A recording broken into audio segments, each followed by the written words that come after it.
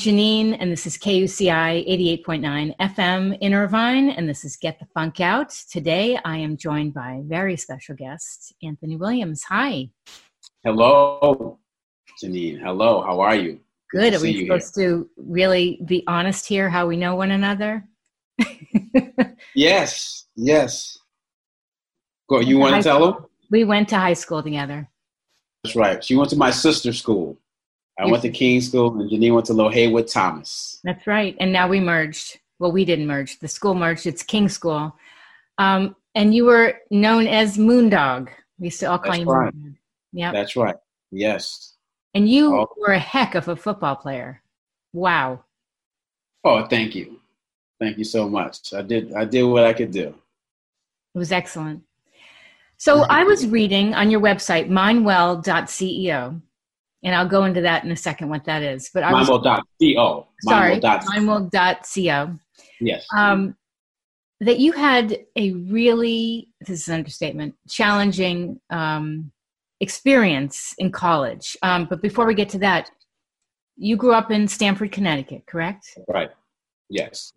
And I didn't know this about you because a lot of us weren't so open, but you had foster parents. That's right. Did you know, personal question, you can answer or not, did you know your biological parents? Did you know of them?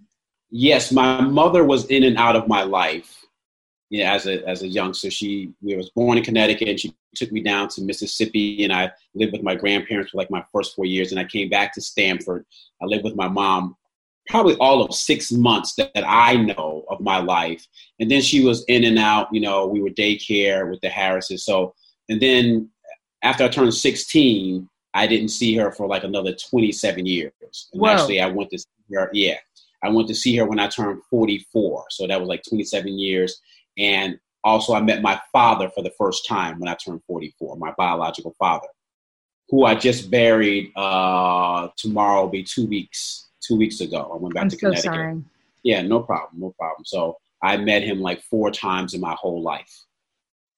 What was that like, seeing someone after 44 years? For the first time,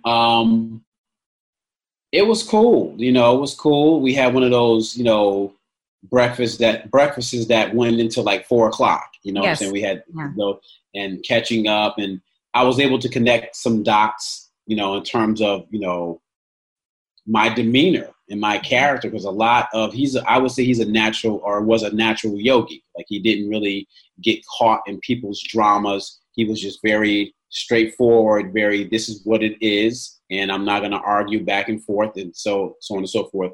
And I was able to see from him, like, oh, okay, knowing who my mother was, I was able to understand why he wasn't in my life. And so, he crossed his T's, he dotted his I's. He was a good man. He took care of me. He sent money that my mom took and used otherwise, but that didn't matter. All right. And so he even took care of my sister, who was not his child. And he knew that, but he was still sending money, because that's the type of man he was. By the way, I don't mean to laugh, but I went through my own experience with child support and money, supposedly for me, not going to me. So that's why I giggled. Yeah, no, hey. I get it. Yeah. Yep.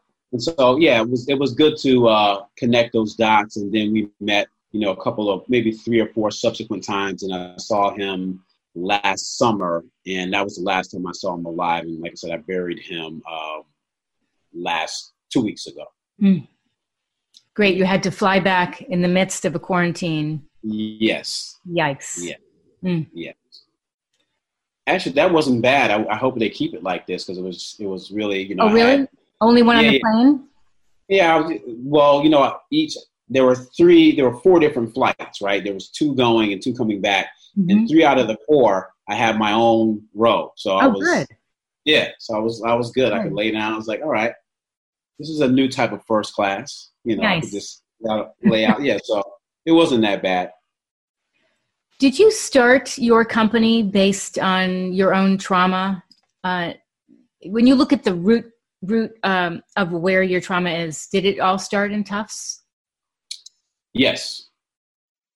And I didn't know I was going to start my company. I didn't know I was going to be doing this professionally at all. But I started because of that trauma. I left the country before the summer before my senior year. and I went to Kenya. And my assignment was to build a school in Kenya, and Madafa is the name of the village. And that experience gave me a paradigm shift. And that began my healing journey. And that the ultimate act of kindness. Well, you mean building the school? Yes. Taking yourself outside of your mindset and using your energy to help others. Absolutely. And, and I must say, I got much more from the people in the village than I gave. So in building the school, that was the least that I could do. And I was absolutely, I got so many different stories, but one I can share with you. I went with all of this anger, all of this rage, we can back up and talk about that later, but from Tufts, and just, was at my wit's end. And being in this village in Madafa, Kenya, I remember my first day there, one of the brothers was like, it was a storybook welcoming. They were like, welcome home, my brother, you've come home. So I'm in this rural village, and a gentleman by the name of Akode, he came, he's like, I'm going to come get you tonight. I'm going to take you somewhere. So we're in this rural village. He comes and he gets me, and we're walking, under the moonlit sky. And, I'm just tripping like I'm in Africa. Whoa. Like, I'm walking, I'm looking at the ground. I'm looking at everything like I am, this is where, especially in that area of the world, because, Lucy, the first person that they found, so she's in that area in the Horn of Africa, right? Okay. So I'm like right where civilization began. So I'm like taking all of this in. And this person, Akode, he reaches over as we're walking, and he grabs me by the hand. Now, I'm like, I was 21, 22, and he's a grown man. He's probably like, I'm going to say 30 at the time. And he's walking with me holding my hand. And were you nervous? Were you like, I'm ready to take him out? Exactly. That's exactly where my mind I know went. you, like, yes. Yeah, I'm like, this guy's like, no. I'm like, no. You're like, no. No. Yeah. But I didn't just jerk away. So I'm like, okay, how do I cleverly get my hand back? Yeah. And so I feigned like there was a mosquito, oh God. And I just, went like that, pulled my hand away. And then I just continued walking. Like, oh, okay, now that that's done, let me reach out and grab your hand again. And so he grabs my hand again. And so now I'm talking to myself. And I'm like, okay, you're not gay. Okay, so I'm not gonna let anybody kiss me. No one's gonna penetrate me. Right. So I'm just reassuring myself, like, okay, I'm gonna kind of just relax with this and go with this. Mm-hmm. And so we got to our final destination, which is kind of this place that they call the canteen. And it's where like the village men would hang out and like drink a little beer. They had a ping pong table there, and they would just come together. And you just, all of these brothers, all of these men in the village, and you just see them. I'm looking at these men, and they're hugging each other. Aww. They're holding hands. They're like looking into each other's eyes, like really loving each other. And so this went on for like, the next week and 2 weeks. And the whole time I was in the village, but within 2 weeks of that, my heart busted open. And I realized, it was like, wow, this is the first time in your life that you have been unconditionally loved by other men. Mm-hmm. And it scared me. Yeah. And so, because I'm thinking this, and when I told them about homosexuality, they didn't even understand that. They're like, oh no. So it wasn't even about that. It was about just loving you. We never grow out of loving you. And so that began my transformation. And I was like, wow. Mm-hmm. And I felt that all throughout my body. I felt that from my heart chakra, everything opened up, and I couldn't wait for my brothers to come get me and hold hands as I turned 22 in that village, but that really began my journey and my transformation and my paradigm shift.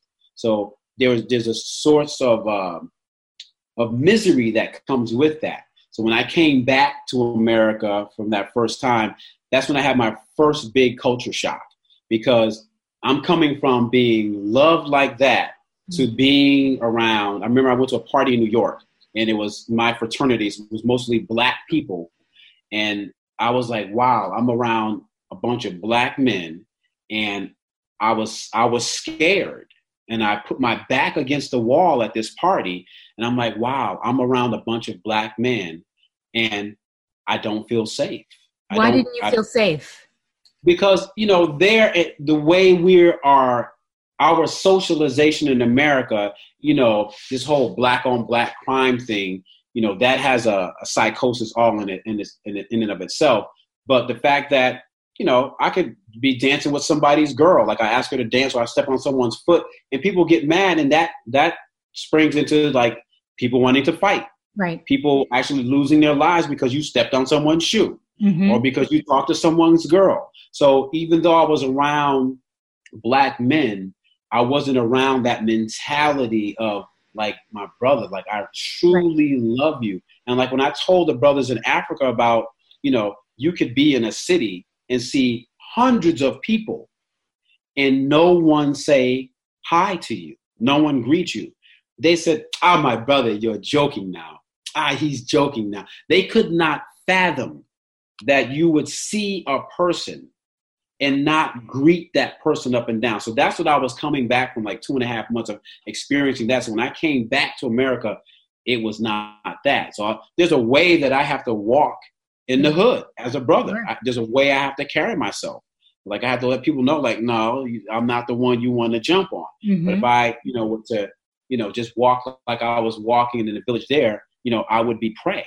So that's what we've lost over here in America, and that's what we have over there in Africa. So did you want to run back? Did you want to just leave New York and just go back? Yes. And so when I came back and I finished that last year at Tufts, and so the idea was I'm coming back to Africa in some capacity. I don't know what capacity. I know there's a village there in Africa where I know the brothers and sisters love me. They will receive me. All I have to do is show up. So that was I left that village with that intention to return to Africa in some capacity. And so I moved to DC and I landed a great job that, actually sent me back to Africa. And I worked in grassroots development for many years at Africare. Quick question. I read in your bio, you met a man that was 105. Yes. Could you talk about him? Absolutely. So when I came back, so I got a job fast before I graduated, moved to DC, finally ended up with a job I probably should have never gotten at Africare. So Africare does grassroots development work all in about, at that time, maybe 35 countries in Africa. And I went in and sold myself. I was like, hey, I know I don't have the credentials you need. I have 2.5 months of experience in Africa on the ground, but I'm like, hey, I'm tenacious and I can do this job. So long story short, I got the job. I worked at the headquarters for about a good 1.5 years, and jobs are like, okay, you've done a good job here at the headquarters. You're ready to go to the field to sign a longer term contract on the continent. And one job came, they're like, wow, we would give you this job, but you don't speak French. I'm like, oh man, okay. Then another 3 months went by, another job came up. They were like, oh, you could have this job, but you don't speak French. So they said that to me too many times, too much. And I took a leave of absence, went to France, the south of France, Villefranche-sur-Mer, and I went to this French school, stayed there, studied at the school for a month and stayed for 2 extra months. So I came back with a French conversation to get a job to go to Niger. So 3 months? That. It just took you 3 months? 3 months. 3 months to have a decent conversation. I was like, okay, I'm submerging myself in this. And so they were like, okay, it's going to be tougher for you because and the job is in French. So I thought. And so I went, signed this contract, showed up in my village in Gouré.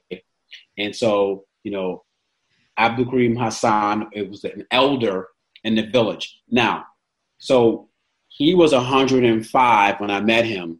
And I will say I've met in that 2.5 years, in that 3 years of actually being in the desert, I met at least 5 people over 100 years old. Whoa. living out in the village, living in the sticks. In fact, the village got electricity 6 years after I left.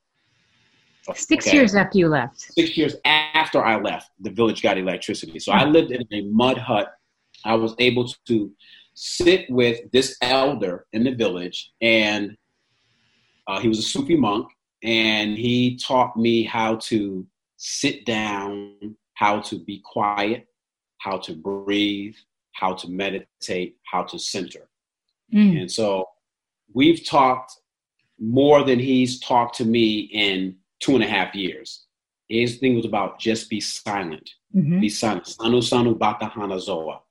Don't slowly, don't rush to get there because you'll arrive late. So he's someone that I consider my foundational teacher.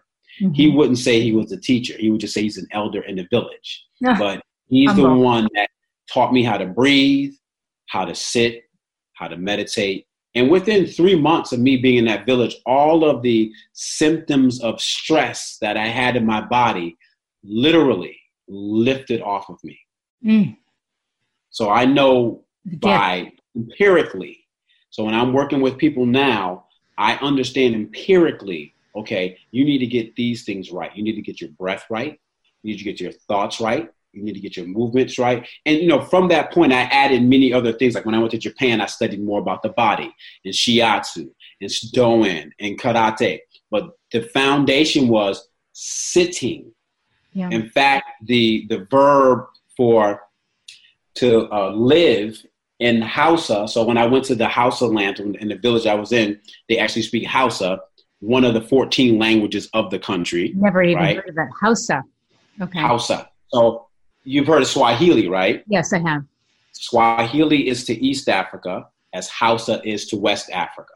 Okay. So it's the lingua franca of West Africa. About 7 different countries, speak Hausa. And the Hausa people were the merchants. So they went around doing their business. So you spoke Hausa. So, I lost my train of thought. But being in this village with this man, learning how to speak Hausa, speak French. I was going to tell you something. Where was I going with that? You were telling me the different languages, how you had to pass up different opportunities, but then you realized you would learn languages. You talked about France. Talked about the gentleman who's 105. I forget his name. Right. But I was telling you something about that with the language. It'll come to me. You'll just blurt it out wherever you want. Yeah. But just, again, him being the foundation of my practice. Sure. Yeah. So tell me about your current practice. So my current practice is a culmination and an amalgamation of starting with that first trip to Kenya.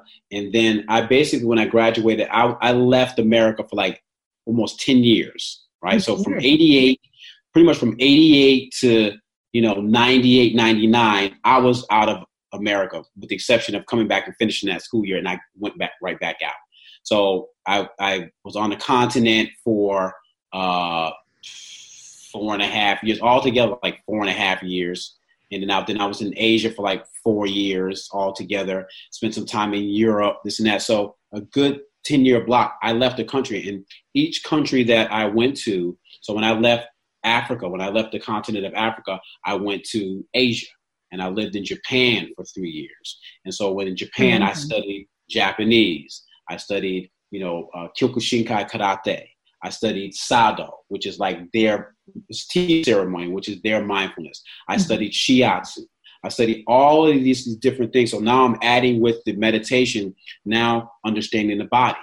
How do you break the body down when I'm fighting? But how do I heal the body when I'm doing pressure point work, breathing, movement, all of these things? So long answer for my practice now is an amalgamation, a synthesis, a culmination of all of those that travel and studying and living in places where they have the best practices for longevity. So that is the foundation of my practice. And it can look different every day. It is different depending on who I work with. So I work with people that are, incarcerated youth and adults. I go into the jails and prisons.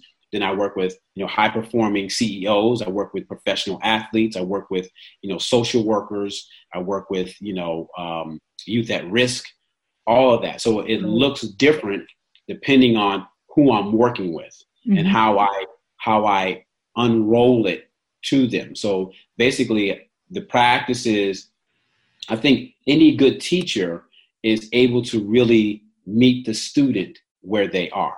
Yes. You know what I'm saying? So whatever door a student gives me, I go through that door. The door may be physical. I may be able to really give them a strong asana-based practice and break them down and then, attack their ego. Then they're like, oh my God, I bench 450 pounds, but I can't hold chaturanga for a minute. Right. Then you start to think like, okay, what is this about? So it's not about brawn. It's not about power. It's probably what's up here. Power. What's going on. Exactly. And so then that pulls that person in. And then, I may be able to have a conversation with someone. I may be able to teach a breathing technique to someone. So for myself and who I work with, the practice kind of looks different every day, but it's really all the same because it all comes back. It comes back to the true meaning of yoga. Yes. And the true meaning of yoga is that yoke. It's the coming together of the mind, the body, the emotions, the mentality, all coming together. And when all those things come together, that's when we have yoga. That's when we have that ease, right? And so when we are not together, that's when we have that's dis-ease. Sure. Right? Yeah. So that's what, if that helps at all, that's what my practice, I'll flow a little bit. I'll hang upside down. I'll go for walks. I'll do this, karate, moving, sado, washing dishes, this and that. But everything is very intentional based on that breath, the thinking, the movement. I like that. So I want to address what's going on now and your perception of everything since the death of George Floyd. I saw the sign with this little girl and the parents had written, yes, Black lives matter, but all lives matter. We're not saying that all lives don't matter. Right. And it just took, sadly, the death of George Floyd for people to wake up, it seems. What's your take on that? Well, I think Will Smith said racism is not new, it's just being filmed. And so what we're talking, it's just being filmed, and what we're talking about today is what sent me out of this country over 31 years ago. Right. It's the same conversation. It's the same thing. It's, what I felt at Tufts University was I had to justify my right to exist. My humanity was challenged and questioned on a daily basis. People were telling me in an intellectual way and also in a very harsh, unabashed way, your life does not matter. Disgusting. And so I was surrounded by cops on campus on Tufts University's campus. The center of campus, it was the showdown. Me against the policeman. What? And so I could have easily have gotten shot that night. And luckily there was one cop that didn't exist with George Floyd that said, hey, stop. This is enough. He's a student here. And he told all of the other cops to stand down. Those two words saved my life. He said, what happened? Down. What happened to you? What happened to me was I was an outspoken Black man on campus. Okay. And so it was a 4-year or 3-year buildup. And so cops were this and that. And as I got more and more enraged, I was more and more vocal. I was more and more like, no, you will not stop and ask me for ID. I'm a student here. I don't have to justify myself again and again while I'm paying thousands of dollars. You're asking me to do what you're not asking other people to do. That's unacceptable. Yes. So I wasn't the person that was just going to smile and take it. So then that then I became uppity. Oh. Yeah, you become uppity. So I was the uppity guy. So this was a night where a officer came in. It was a black officer. So sometimes the black officers are worse than the white ones. We call them showing off for the white cops. Interesting. So he came in and disrespected, the only other black kid at this party. And he was a freshman. He went up to him and said, "Hey, soul brother number one, time to go," in front of everyone. So he totally dehumanized, degraded this young black boy at this party. So I was there, and I went up to the kid and I said, "Don't ever let anyone speak to you like that. You belong here. Good. You paid to be here." Right. And so he didn't like that. So now he's like, "Hey." So now the cop was like trying to come at me, and I told him immediately, "Get out of my face. Like, you're not going to scare me." Right. And so it went from there. And so that was the night where it all came to a head. I had, run-ins with this guy before. And so he followed me to like 3 other parties. And I told him, I said, you're not going to do anything to me. You alone will not do anything to me. So I even told him, you better call for backup. You need backup to deal with me. And so he felt threatened. He called backup. I said, call you with your gun. You need backup. You need something because you're not going to take me, period. It's not going to happen. And this guy was trying to like sneak cuffs on me and all this. I was like, get out of here. Let's stop playing with me. And so he followed me to like 3 different parties. And then it came to a head in the center of him. He had his gang. Yes. He had his gang. And then they came out and like one of the cops saw like, oh, this kid's he's a student here. He's not some thug, this and that. You may not like him. And this guy was trying to put cuffs on me. Cops were there. But you hadn't done anything. Yeah, I existed. You existed. That's the crime. So that's what people have to understand.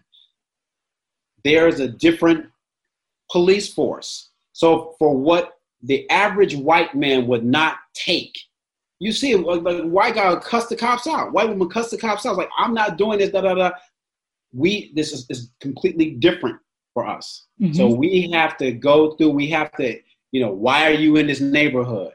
Why? Even on Barclay Drive, I was coming home, and I don't know if you've ever taken the bus there, but there's a little trail that comes from the back, and you go up through the woods to get to my house on Barclay Drive. And one time I was coming home from college or something, and I came up through the woods, this and that, and didn't have my key.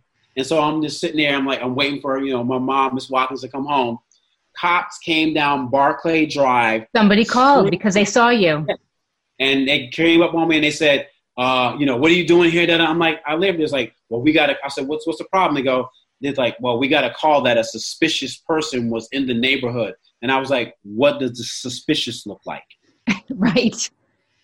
So good point. This is how we live. The opinions and views expressed in this program do not reflect those of KUCI, its management, or the UC Board of Regents. To find out more about this talk show or other talk shows broadcasting on KUCI, log on to our website at kuci.org or check out the latest program guide. Hi, I'm Janine, and this is KUCI 88.9 FM in Irvine, and this is Get the Funk Out. Today, I am joined by Anthony Williams. What we're seeing now is not new to Black folks. Right. We know this. We've been telling this story. What's happening is white folks are starting to see this, right? And so they're like, oh my God, like maybe what my friend was telling me for the last 31 years is right. Mm-hmm. So hopefully we get that, create some critical mass where people start to wake up and listen to their friends of color, particularly Black people. It's like, I'm telling you, it's like, and anyway. No, not anyway. This is all good. No. This is good. I like to hear your perspective. And so, I have, I'm the Black guy in the yoga community. Mm-hmm. I've been in the yoga community for many, many, many years, many decades. And again, that community is really about, is their privilege. I call it the we the people. So, in our Constitution, the preamble, we the people in order to form a more perfect union has created, Those are beautiful words. But slavery was a time-honored system the 16 men that framed that, they had slaves. Mm-hmm. They were not talking about Black people. Right. Right. So that conversation is only intelligible amongst white men that think like that. So not even Black men, they excluded women, they excluded the Indians. Yes. So it makes sense only to them. Mm-hmm. So I liken that to the yoga community. The yoga community and the mindfulness community, it only makes sense in a group full of white people. Like, we're talking about love, but how does that look when you have to insert people of color? When you have to insert a Black man in the studio? Yes. And like, okay, when I'm going to speak, like, well, no, I'm not 3/5. And so that's when the white fragility comes in. Mm-hmm. That's when the upheaval comes in. That's when the cops follow you. It's like, no, I'm not coming in your yoga studio to make you feel comfortable about the things that you're not doing, right? You are actually gentrifying this community, and you're not even saying anything about it. And if any Black person came in the studio, you would call the cops. I've had people be completely frightened. When the first time I went, I can go in, the names of studios and the name of great, retreat centers that I've been in as a Black man. And I'm like, people are like, why are you here? What's going on? Yeah, these are the holy rollers. These are the spiritual people. So I have a person, she's a yoga instructor. We met years ago, this and that. And, she's the typical blonde hair, blue eyes, very thin, this and that. So she looks like, when people think of yoga, that's what they think of. But again, it's become whitewashed. So that's what yoga has become. But anyway, and she considers herself a friend. She considers herself wanting to do this work, so on and so forth. And now, because of this George Floyd thing, again, she told me, she voted for Trump.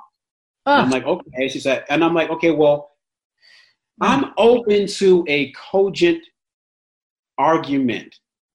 If there's something that I don't see, please explain it to me. So you're saying that you are a yogi and you're all about equality and your humanity. Yeah. So what am I not seeing about Donald Trump? Because I see nothing but racism, sexism. Yes. He's a demagogue. So, but if you can present some information that I don't know about, I'm open. I want to be open. I want to understand. Right. So, of course, she hasn't been able to present that. And so now it's back and forth.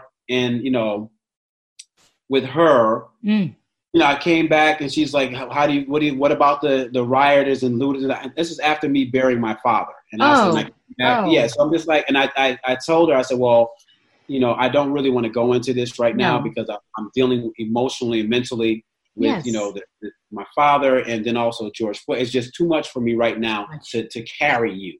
Mm-hmm. I can't carry you if you can't see the obvious. Yes. And so, but it's still, I was sending her little posts of things that I would, see where other people like James Baldwin and other educated scholars were basically answering her questions. So I was like, see, hear this from someone else. Hear this from someone else. Hear this from someone else. And then, it got into, and I said, you need to, at this point in your life, and I'm share with your views, you white folks, our white brothers and sisters, you have to go deeper. Yes. Right.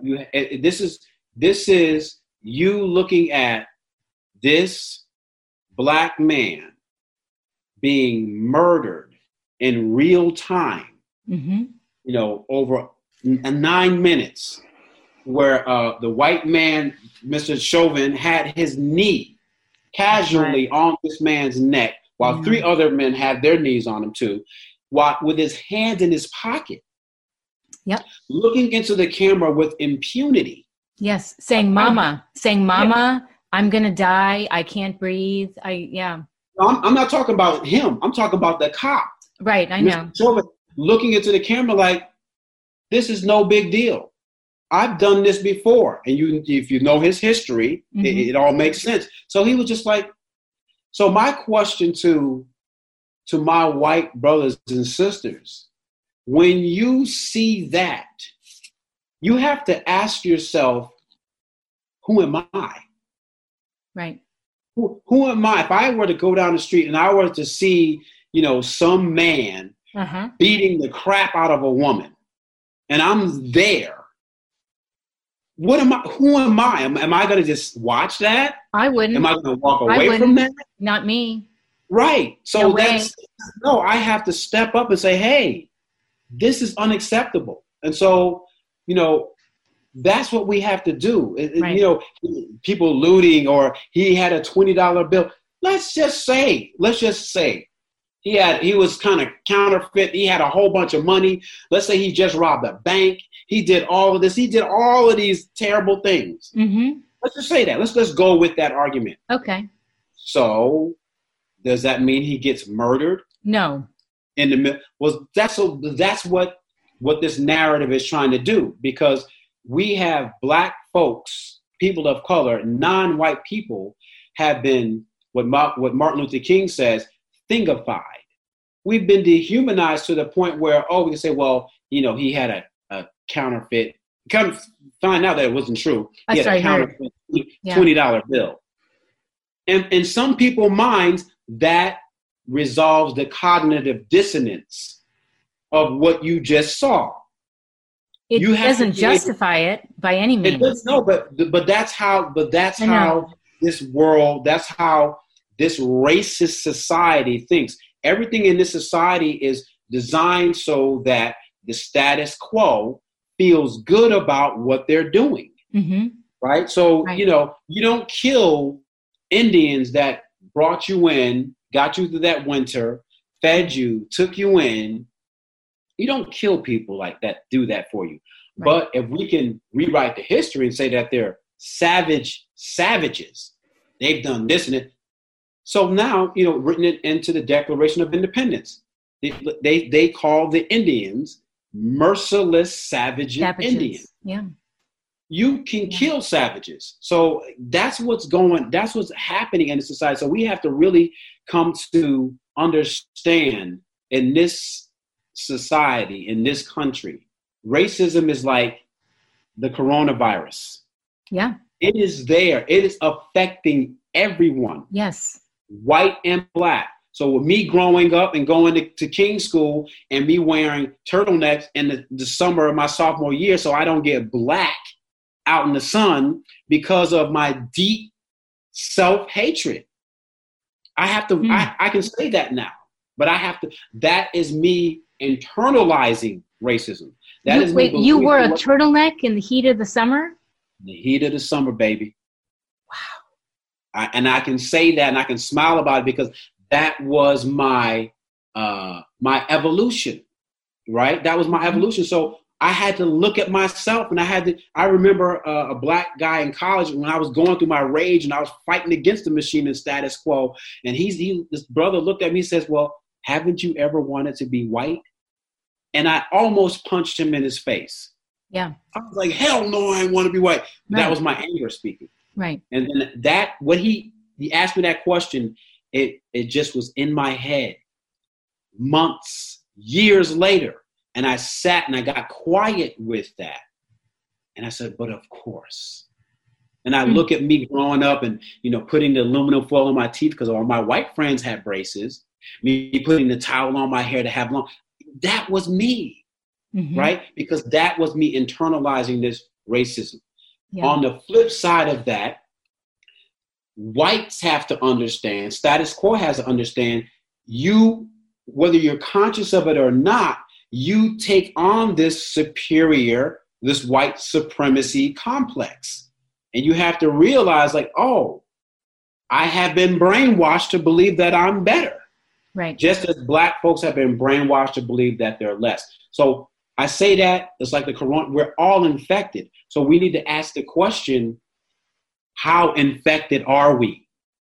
So so my transformation is me going through and dealing with all of my infection, my internalization of racism, and me learning how to love myself and me learning how to love others. And so, yeah, that's where we are now. People have to ask that question.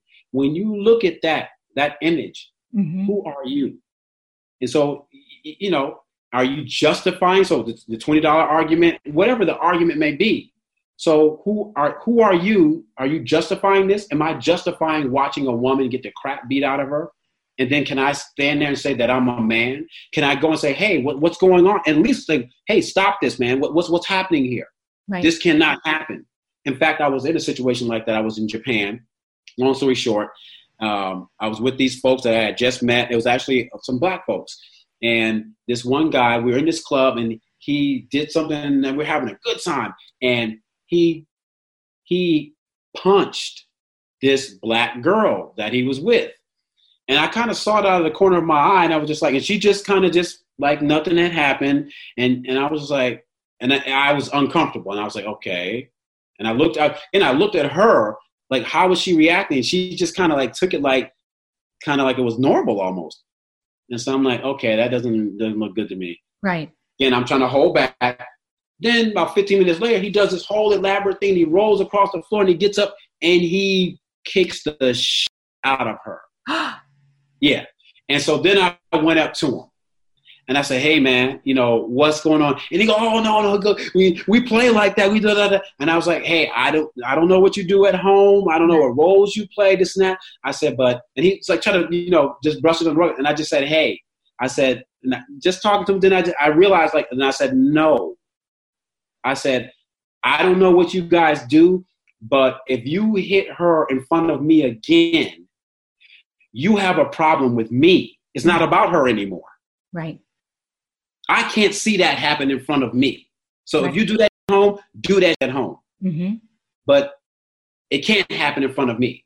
So I had to decide who I am vis-a-vis this. Yes. So everybody, especially white folks, have to decide, who are you in this society when this is happening? And so this person that wants to go tit for tat with me, this white yoga teacher, blonde hair, blue eyes.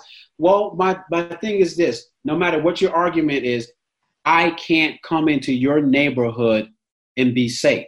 Are you okay with that? I can't walk down the street in your neighborhood. In fact, about a couple of blocks from where you live, out here in California, out here in Marin County, there was a black family that I was working with, and the mother. So she has 2 black boys. So she lives out there, and there's no black folks around. She did a preemptive strike on the police department in San Anselmo. Really? She took her sons to the police station. Mm-hmm. And she said, let me introduce you to my sons. We live in this community. We belong in this community. So you don't have to stop them. You don't have to ask any questions. Mm-hmm. Here they are right here. Meet them. Whoa. So you have to think, do you have to do that? Right. I would. Yeah. Right. You know what I'm saying? So forget all the other that people have to do that. Yeah. So I say to anyone that is my friend, forget all of these arguments. Mm-hmm. I'm not safe in your neighborhood. I can't walk in your neighborhood. Are you okay with that? So I wouldn't be okay with that. Huh? I would be terrible with that. I mean, I was thinking what I would have done if I had seen George Floyd on the ground with his knee, with the officer's knee to his neck, saying, I can't breathe. I'm not a bystander in life. I'm not passive. I don't think like the people that just sit back and watch and they're afraid and they don't want to make, I didn't grow up like that. As I mentioned, I grew up in New York, and seeing accidents, seeing people get hurt, we would just run, my mother and I, what can we do? And so I have this mentality of whoever it is, go and help. So I don't understand oh no, this looks like trouble. I don't get that. Yeah. And as a white woman, I have another friend here, and she's just like, she thinks she's more involved than she is, but she said, she was like, this is what I'm doing. And she said, I helped a brother out the other day. I said, well, what did you do? She said, he was, I saw him, he was stopped by the cops, and I helped him out. I'm like, well, what did you do? What could she do? She said she stopped her car. Mm-hmm. She got out. She went up to the officer and just said, officer, I'm just here watching. I just want to make sure everything is above ground, da, da, da, da, da, da. And I was like, that's great. because you doing that and you could have saved that brother's life. Because now this person has to be different in front of you. So and when you look at these videos of white women cursing the cops out, use that privilege. So a white woman like that could have went in and said, stop it. Mm-hmm. Stop it right now. Get your knee off of his neck, And they're not going to treat that white woman like they treat that black man. So that a white woman wielding her white privilege, that's how you can wield your white privilege. And you step in and say, whenever I see the cops, and if it's a person of color, I'm stopping my car, I'm getting out, and I'm just because you have the right to do this. This is my right, officer. I want to make sure, has this man done something? Okay, well, if he's done something, then you arrest him the right way. You don't have to hold him down. You can do that. Mm-hmm. That's so, take that white privilege. Use that white privilege. I just saw something the other day with Marilyn Monroe. She was in Las Vegas, and was it Sarah Vaughan? Sarah Vaughan, the great singer Sarah Vaughan, yes, right? Oh yeah. And so they wouldn't let Sarah Vaughan, before she was Sarah Vaughan, sing at this club. I think it was in Las Vegas somewhere. I'll send you the link. Okay. And Marilyn Monroe said, if you let Sarah Vaughan sing in this club, I'll be here every night. Whoa. That started Sarah Vaughan's career. Ella Fitzgerald. That started her career. Yeah. That's a white woman, mm-hmm. Marilyn Monroe. You don't get any whiter than that. Right. She's coming in. She's like, hey, right. I know I'm the. Right. If you want me in your club every night, yeah, Ella sings here every night. When she wants to. Frank Sinatra did the same. Sammy Davis Jr. He's like, oh no. They're not coming in the back. That's great. I didn't know that. Frank Sinatra. Mm-hmm. My man comes in the front. Yeah. Joe Namath. He when did the King was segregated. Yeah, the Joe Namath. He's like, hey, blah, blah, blah. They were like the white, the black. He's just like, hey, we can't win like that. Yeah. So y'all got to figure that out. Yeah. Like, I'm coming here to win. These are my teammates. So y'all got to figure that out. And because he's Joe Namath, they figured that out. Amazing. So that's what I want. You have the power. You can go and say, hey, you know what? We're not patronizing this place. We're not coming here. We're not doing it. Mm-hmm. One person. Yeah. Marilyn Monroe's like, hey, you know what? You want me to come to your establishment? Let my girl sing here. You bet. So here's my question. How do you think we could do better? White people, how can we be more compassionate and caring and wake up and help? I think, and what I just said, first of all, is that empathy. Yeah. When you look at that, because people, again, they'll have this argument, well, he had this. Well, let me ask this. So to any white man, one of my white friends, male friends that's talking to me, then I will ask the question, well, okay, let's just say he had a counterfeit bill. Okay, let me ask the question. When is it okay for me to put my knee on your daughter's neck till she expires? What has she done? Oh, hey, she had a counterfeit $20 bill. So, of course, now that raises your hairs. Of course. So that's empathy. Mm-hmm. When you see that, well, how would I want to be treated? It's real simple. How would I want to be treated? Mm-hmm. How would I want my sister to be treated? So when I see that man kick that woman, I'm like, that could be my sister. Yes. That, and knowing if I see you, I'm not going to let somebody come up and and if you were the dude that's beating you up, I'm going to talk to like, hey, Janine, you need to get out. First of all, let's stop this. I'm going to break this up right now. Right. And if you need help, if you need to come stay at my house until you figure it out, we can do that. You need to get away from this person. I'm not going to do that. I can't do that. I didn't call myself a man. Right. So I'm going to just say, simply said, empathy. Would you want that to happen to you? Would you want that to happen to your daughter? Mm-hmm. Would you want that to happen to your son? Yes. Ask yourself those questions. So there's no reason what you could give me where you could say, I can kill. Like if I ask you, what reason could I kill one of your daughters? I present the question to you. Right. What reason could you give me that could kill one of your daughters? No reason. Okay. Right. Yeah. So then the people that are having these arguments, right? So when you let's say, for example, just hypothetically here. Yeah. So when you find yourself, someone say he had this, he had that, ask yourself, go back to respect. Well, what reason could I give? Would it be okay for this person to kill my daughter? Or if I had a son or my husband? Okay, he robbed a bank. Okay, arrest him.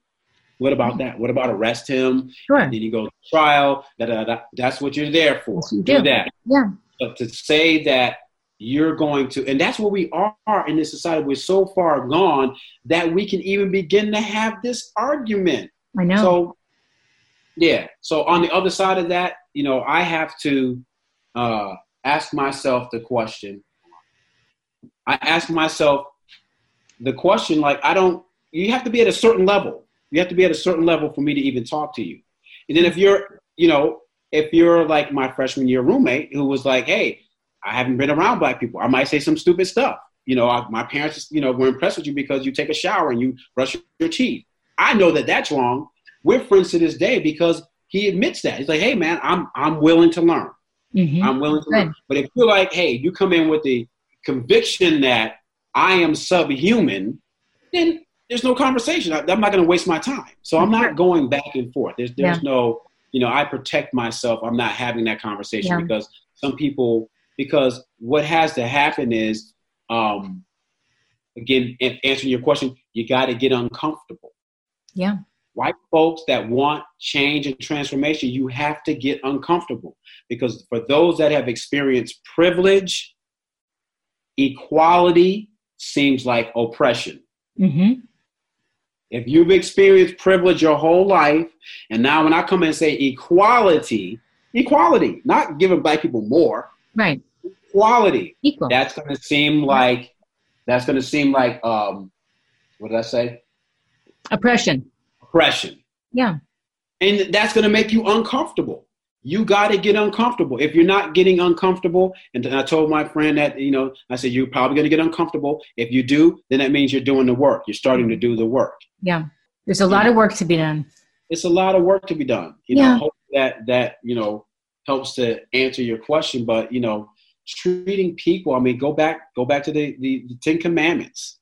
Do unto others as you would have them do unto you. We don't need any other commandments. That's it. That's the one. Right. Where can people find out more about you? You can go to my website, which is mindwell, one word, .co. Okay. You can go there. Then you can go Mindwell Healing. My Instagram handle is Mindwell Healing. You can go there. So that's a good place to start. Excellent. Well, Anthony, we have to wrap it up, but this has been great. Absolutely. It's good to see you, and good to see you on this platform. Yeah. Me too. And I want to do something with the French and the guitar. Yes. Right. French in high school, and I'm really sorry that I ended up giving it up because I really enjoyed it. So, do I have to go to France for 3 months? Yeah, you might have to do that. You might have to be terrible. From Paris, from somewhere in France. Imagine that. Fine. Yeah, exactly. Yes. Life is just rough when I have to do my broadcast from France. I know. That's a good excuse, isn't it? It's a very good excuse. Au revoir. Au revoir. Ça fait à la prochaine. Thank you so much. You're welcome. Thank you for having me.